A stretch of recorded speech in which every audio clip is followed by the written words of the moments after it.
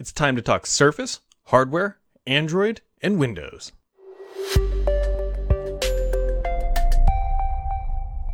Happy Friday, friends. Hopefully you're having a wonderful week. It's been interesting on this side of the camera. I mean, just a busy week in general. The Microsoft event but just had a smattering of information. There's just a lot to digest when Microsoft announces it was like 8 different announcements during the keynote.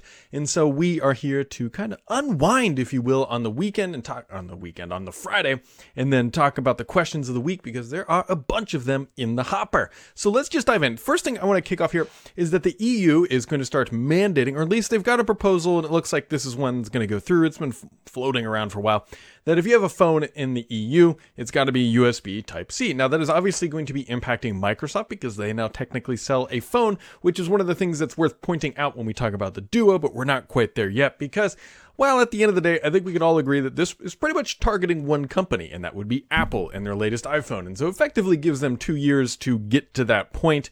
And we'll see how they push back. They've already put out a statement like pushing back. Not so much that they were against USB-C, but they're against just big government regulation. And obviously we all know that they have their lightning cables and blah, blah, blah. I'm personally of the opinion that the sooner the entire world can get to USB Type-C, the happier I will be, so I don't have to worry about trying to cram those plugs in. And I am actively looking for new devices to replace old devices that have the said like USB, whatever, the small connectors, the micro connectors. They're just bad. They're just bad, especially after you see. Namely, I'm looking for another high-end headset at some point here for my Xbox that will eventually go down that route. But I think it's notable, and anything that can get us a little bit closer to everybody using Type-C is just going to be a good thing. Not good things are if you are running an on-premises version of Microsoft Exchange. Now, there's another flaw. You could almost probably start an email chain just called Exchange Weekly, the crap that's happened this week, because there's been a lot of it lately, specifically targeting Exchange and printers, and for that matter. So now there's an auto-discover flaw within Exchange. Now, this one's a little dicey because depending on who you talk to, this is either new and an issue, or this has been known for a while and it's actually intended functionality. It's not really a bug, is what Microsoft said at one point. And so if you're using Exchange, you need to be looking into this auto-discover issue, because it may or may not get patched. I mean, Microsoft officially said they acknowledged it, but there was a long, lengthy conversation on many different forums, including Reddit and Twitter, about how, this has been around for a while, and is it truly a bug because it's sort of an intended feature? But anyways, Exchange on-premises, yet again, getting slaughtered in the headlines. Now, the big event of the week was obviously the Surface event. And there's a couple things worth noting before we even get started, is that the event honestly went off pretty well. Now, compared to the launch of Windows 11, where the stream broke for not only press and analysts, but for everybody, this stream worked actually exceptionally well, and it was pretty well polished. And they tried to fake in Panos Panay walking off stage and making it sound like, hey, this is some unscripted thing he's doing. No, that was very clearly scripted, and it doesn't matter. Why would you go off script on something that's pre-recorded or whatever, just that's in that sort of arena? Doesn't make sense anyways. Aside from that, whatever you want to call that, it went off pretty well. Everything kind of moved smoothly. They didn't have any major snafus on their website. They didn't publish all the stuff prior to the event like they've had happen in previous years. And so from that aspect, it went pretty well. And then there were a lot of announcements, as we all know. We have things like the Go. We had the Go 3, which was really just a spec refresh, but the bigger items, in my opinion, were the Surface Duo 2, and then you have the Surface Laptop Studio and the Surface Pro 8. Now, there's other things, and I know that's the big ones, but let's just dive into the Duo 2, because Microsoft is actually coming out with top-of-the-line specs for this product. Now, this is a little bit different than when the Duo 1 launched, because it was already lagging behind when it hit market, but it's running a Snapdragon 888, it's got the 5Gs, it's got NFC, it's got just about everything you can honestly want maybe in a modern phone. I'm sure there's some things missing. 8.3 inch screen, so bigger display, OLED or AM OLED display. Correct me if I'm wrong. I know that's right. USB-C, on paper, it looks pretty good. The question is this device actually going to sell? That's a good question, because Microsoft is coming into this a little dicey, because we all know about the Duo 1 and its lack of support, although Microsoft is saying it is eventually going to be getting an updated version of Android here. I'm guessing that'll be the same version that's shipping on the Duo 2, but we'll have to see how performance works and all that stuff. And does it get the fancy Edge features that Microsoft was showing off, how you could see the sidebars of the screens and then see notifications on them? We don't fully know yet, and that just kind of raises the bigger question of the actual support model for the Duo 2 is still unknown. And obviously we've got to make sure the performance is still good, although I suspect it's going to be coming more down to the optimization rather than the Qualcomm chip. But that is that. So interesting things happening there with the Duo. I think this is Microsoft's best shot. Like, they're going to actually find out if they have a market with this. And because they've shoved everything into this thing as best as they could, it makes you wonder that if this one doesn't do well, will they do a Duo 3? I know there's always the joke in the world of Microsoft. It takes 3 tries to get it right. And so we're going to wait for that 3rd try. But are we? I don't know. We'll find out to see how well it sells. I think that this was a good faith effort for Duo 2 because they're walking into a highly contested market, and anything less than that is going to be interesting. So anyways, looks super, I mean, on paper, it looks pretty good. I think the Pro 8 is going to be by far the best selling device to announce. I mean, you might actually argue that the Go 3 might sell in a higher volume, but the Pro 8 looks pretty darn good. It is a little bit heavier, by the way, and I believe it has active cooling. I don't know if it's on every SKU, but I believe there's active cooling in there, and so just keep that in mind when you're looking and shopping for the Pro 8. But I think the Pro 8 was probably the safest update, and by that I mean, like, they know it's going to sell, so they're going to produce it in higher volumes. And I think the Pro 8 is on paper and in sales volume, I think the Pro 8 should be the hero device that was announced. While the Laptop Studio we'll talk about here in a second is something different, the Pro 8 is going to be the volume seller, and I think Microsoft knows that and everybody else. But it makes me so happy to see that Microsoft is standardizing at least some of its hardware on 120 hertz refresh rates, because this makes things better to use. It's not super crazy high. It doesn't need to be gaming quality. I mean, 120 hertz is even pretty good for gaming. I do it on my TV with my Xbox, but it's nice. If you've never used a display like this, especially on a PC, it's one of those things that you don't always understand why. You sit down and start using it, it's like, this just feels better, but I can't explain why. It's usually that type of a display that really does that. And so I think that was a great update. But the Studio laptop is the device that's grabbing all the headlines because it's weird, it's quirky, it's kind of like a Book 3 because it's got its unique profile and shape and design, and it does flips and folds and other things. But it's really important to point out that Microsoft is not the first to come out with this type of a device. I think there was like a picture of a Lenovo from like 1994 that was doing similar things. So Microsoft isn't exactly carving new ground, if you will, with the Surface Studio, Laptop Studio. I always want to call it the Studio Laptop. It's Laptop Studio. The big thing here is going to be just the overall fit and finish. That is typically where Surface stuff is perceived to be there, because I hesitate a little bit because, like, this Book 3, I don't have any issues with the fit and finish, but sometimes the reliability is not quite great. And so we got to understand, how well is this device going to perform out in the real world? It's bending, it's flexing, it's got new hinges, it's got new functionality, it's got that raised deck that you either love or hate or despise or don't even care about. And so there's a lot going on there. And it's just a little early. I'm still digesting whether or not this thing is going to be a volume seller, because the question becomes, is the Laptop Studio a better mobile device for pen input, if that's truly where you're headed, than, say, the Surface Pro 8? Because let's be honest, the Surface Pro 8 isn't exactly underpowered. Yes, the Laptop Studio certainly crushes it in the GPU department, hands down.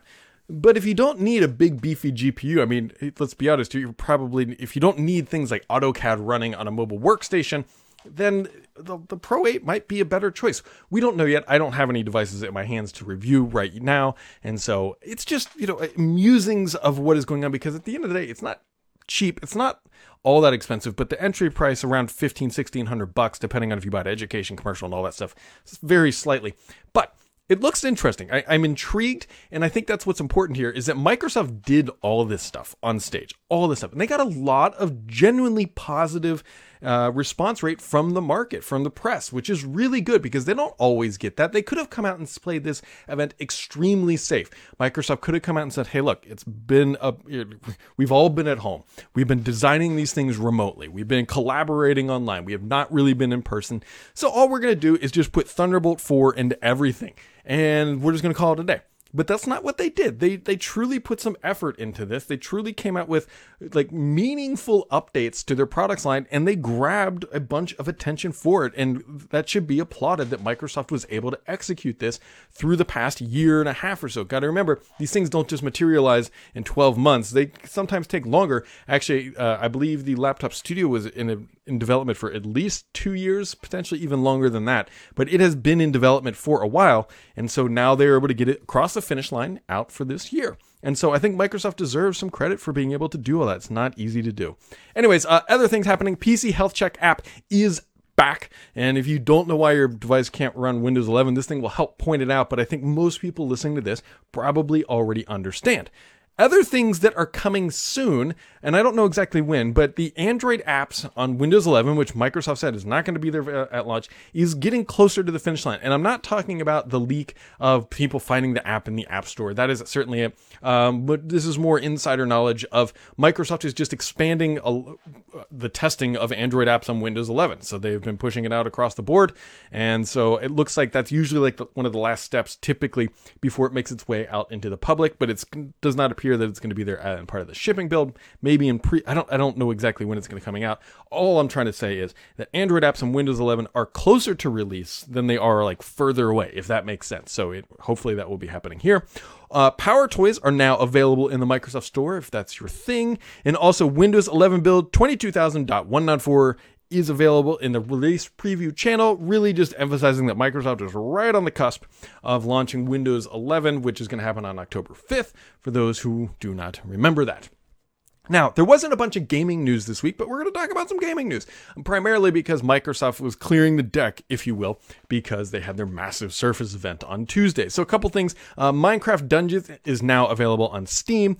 Sea of Thieves Season 4 is now live, and this is available on the Xbox and the PC. And also Diablo 2 Resurrected is now available on the Xbox, so if you are a Diablo fan, you can go ahead and do that. And I officially ran into my first big issue with storage on the Series X, because Flight Sim is well over 100 gigs now. Call of Duty is like 7 trillion gigs, and you toss in a couple other titles. I still haven't beat Psychonauts 2, but I still have it on there. And I ran out of space. I can't even remember what I was going to download. It wasn't Resurrected, but it was still just another title, and I ended up having to delete a couple titles. So either way, storage will continue to be a problem, but Flight Sim just is so, I can't get rid of Flight Sim because I love Flight Sim, and I can't get rid of Call of Duty because that's probably the game I play the most, just whatever. And so, yeah. Anyways, I would expect some more gaming news next week, and people are going to continue to ask me, what about the acquisitions? And I continue to say the same thing about acquisitions. If they are going to happen, they are always extremely hard to lock down. They're always hard to extremely to identify when they're going to announce, right up until they're going to announce them. So, I'm not hinting or alluding to announcements of acquisitions next week. I just really want to be clear about that. So, on to the questions of the week, because it is always my favorite part. So, Bishnat says, do you ever own or use a Windows Phone mobile device? If so, what do you love or hate about it? Well, I have a Surface Duo upstairs. My personal phone that I carry with me every day is an iPhone, and I don't see that changing too much. I do use the Duo on occasion to play cloud gaming or xCloud, whatever we're calling it these days, because it does offer a unique perspective with the customized controls and that Nintendo DS-like experience. I will only play single-player titles on that, typically top-down or potentially side-scrolling titles. Nothing first-person shooter, because that's still not a great use for it. But no, I don't carry a Windows Phone with me. I mean, Windows Phone is gone. Microsoft, I haven't had a Lumia in my pocket in some time. Will says, when life returns to normal and we start to have events we can attend in person, will you still be traveling with Paul to the bigger Microsoft events? It's always a highlight to see you both in person at Ignite, as well as sharing a beer at the Threat.com party, and curious if that will continue. Don't know yet. I really want to. I can definitely see myself potentially going to Build or potentially going to Ignite. It just depends. I want to go to them if the timing is right and it fits sort of my schedule. It's a little unknown yet because Microsoft isn't having anything, and so it just kind of depends. Ignite is always my favorite conference. Build is a close second, but Ignite is usually the favorite thing that I go to. So I hope so. I'm definitely not ruling it out. I mean, it's not a no by any chance. It's just we haven't come across that bridge yet, so I don't know if I'm going to cross it yet. Shark47 says, kind of piggybacking on JNBCK's question, which I haven't gotten to yet, so let's go there. So JNBCK says, shopping for a business power laptops, what does Surface offer over other vendors? It seems that you pay quite a premium on a Surface laptop. That's a fantastic question, because at the end of the day, there is Intel chips inside of a display, just like many other laptops. So the reason why you might buy a Surface, now these are not the only reasons, but these are the reasons why you might. One, if you already have a bunch of Surface devices, you have a Surface Connect port like you have right here, and they just work on all devices. Other reasons why, if you like the build quality, meaning the materials, that would be a reason. If you don't want a lot of plastic stuff on your laptop, that's potentially one. Also, the other one is bloatware, right? Microsoft does not ship their devices with a lot other than the stuff that's pretty much in Windows, and so you don't have to deal with that other junk. Now, Microsoft will make big deals like this. This is the best device from Microsoft 365. I don't know if I necessarily believe that argument per se, but if you like the aspect ratio of the display is another big one as well. A lot of vendors use 16:9 still. Microsoft does not. They have the taller and slightly slimmer displays, if you will. They're just not the squatty. The aspect ratio of Surface device is another reason. Now, it's totally up to you. If you're looking for value, I don't know if Surface is right for you. I mean, maybe you could argue that for the $399 Surface Go 3, but I don't really think anybody, I don't typically recommend people buy the entry-level Go 3. If you're going to do it, you got to be spending $700-800, which for that kind of money, if you go to HP or Dell, you can get more for your buck. Surface, you definitely pay a little bit more for what you're getting, and that is just the way that it is. So, it's a personal thing. Also, I think they tend to look pretty clean. They're not RGB, they're not anything else. They're pretty they kind of remind me of like Lenovo almost. They have like this muted styling that is just simple and elegant and just look at this thing. Like it's just simple, clean and simple. And that's why you might.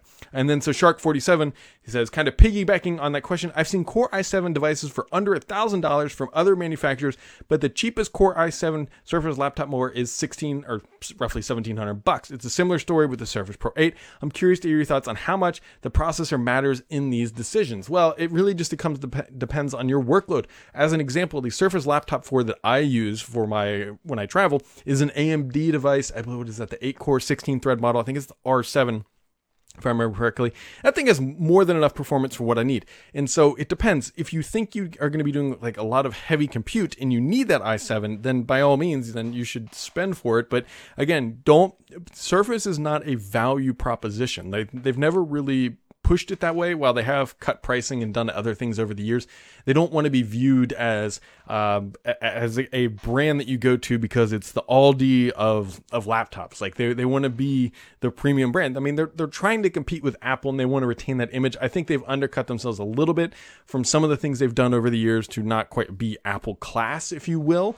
But at the end of the day, that's where they're targeting, is that upper end. And so to get to that upper end, you got to pay for it. But you're not going to get your best bang for buck with Surface. You never have, and I honestly don't believe that you ever will. NGC224 says, any more Microsoft hardware announcements before the end of the year?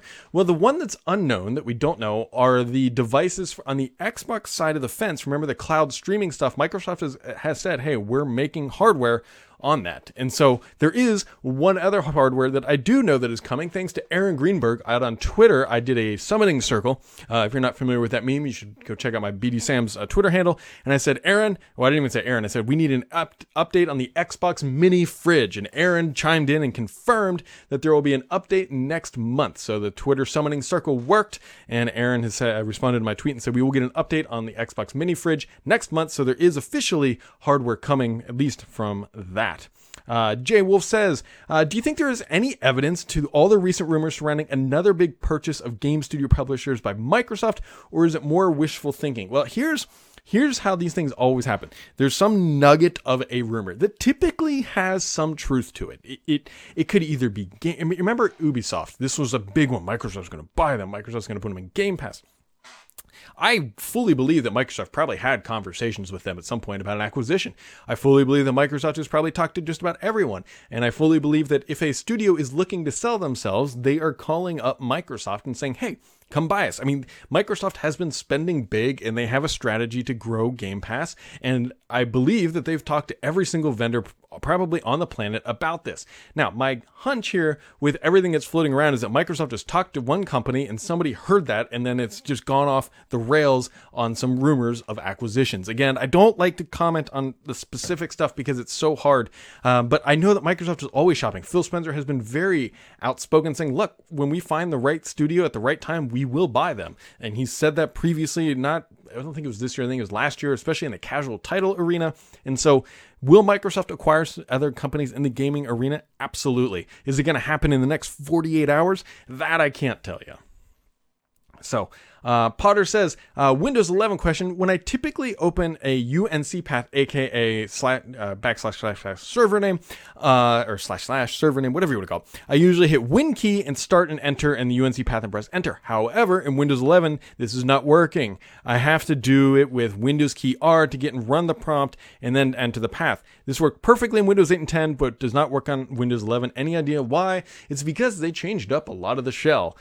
So a lot of the clicking functionality, right mouse clicking has changed somewhat, especially clicking on the taskbar has changed quite a bit. So depending on how you were accessing it, or where you were accessing it, like what's in focus, is it the start menu or is it the a taskbar, or not a taskbar, like File Explorer? You might get different experiences. This is one of the oddities with Windows 11, is that they've with the functionality that they have introduced with Windows 11, which was really just, I believe, 10X just plopped on top of Windows 10, and then they called it Windows 11. Some of the functionality has broken it, and it's very clear that the taskbar and start menu and some of that functionality just, like, for example, you can't right mouse click on the taskbar and go to Task Manager. I had no idea how frequently I had done that until I couldn't on Windows 11. And so I don't think there's anything wrong with what you were doing. I think it's actually just Windows has broken some of your ingrained control mechanisms that you just have memorized, and that is probably the bigger issue. I fully expect that they will over time bring all these features back,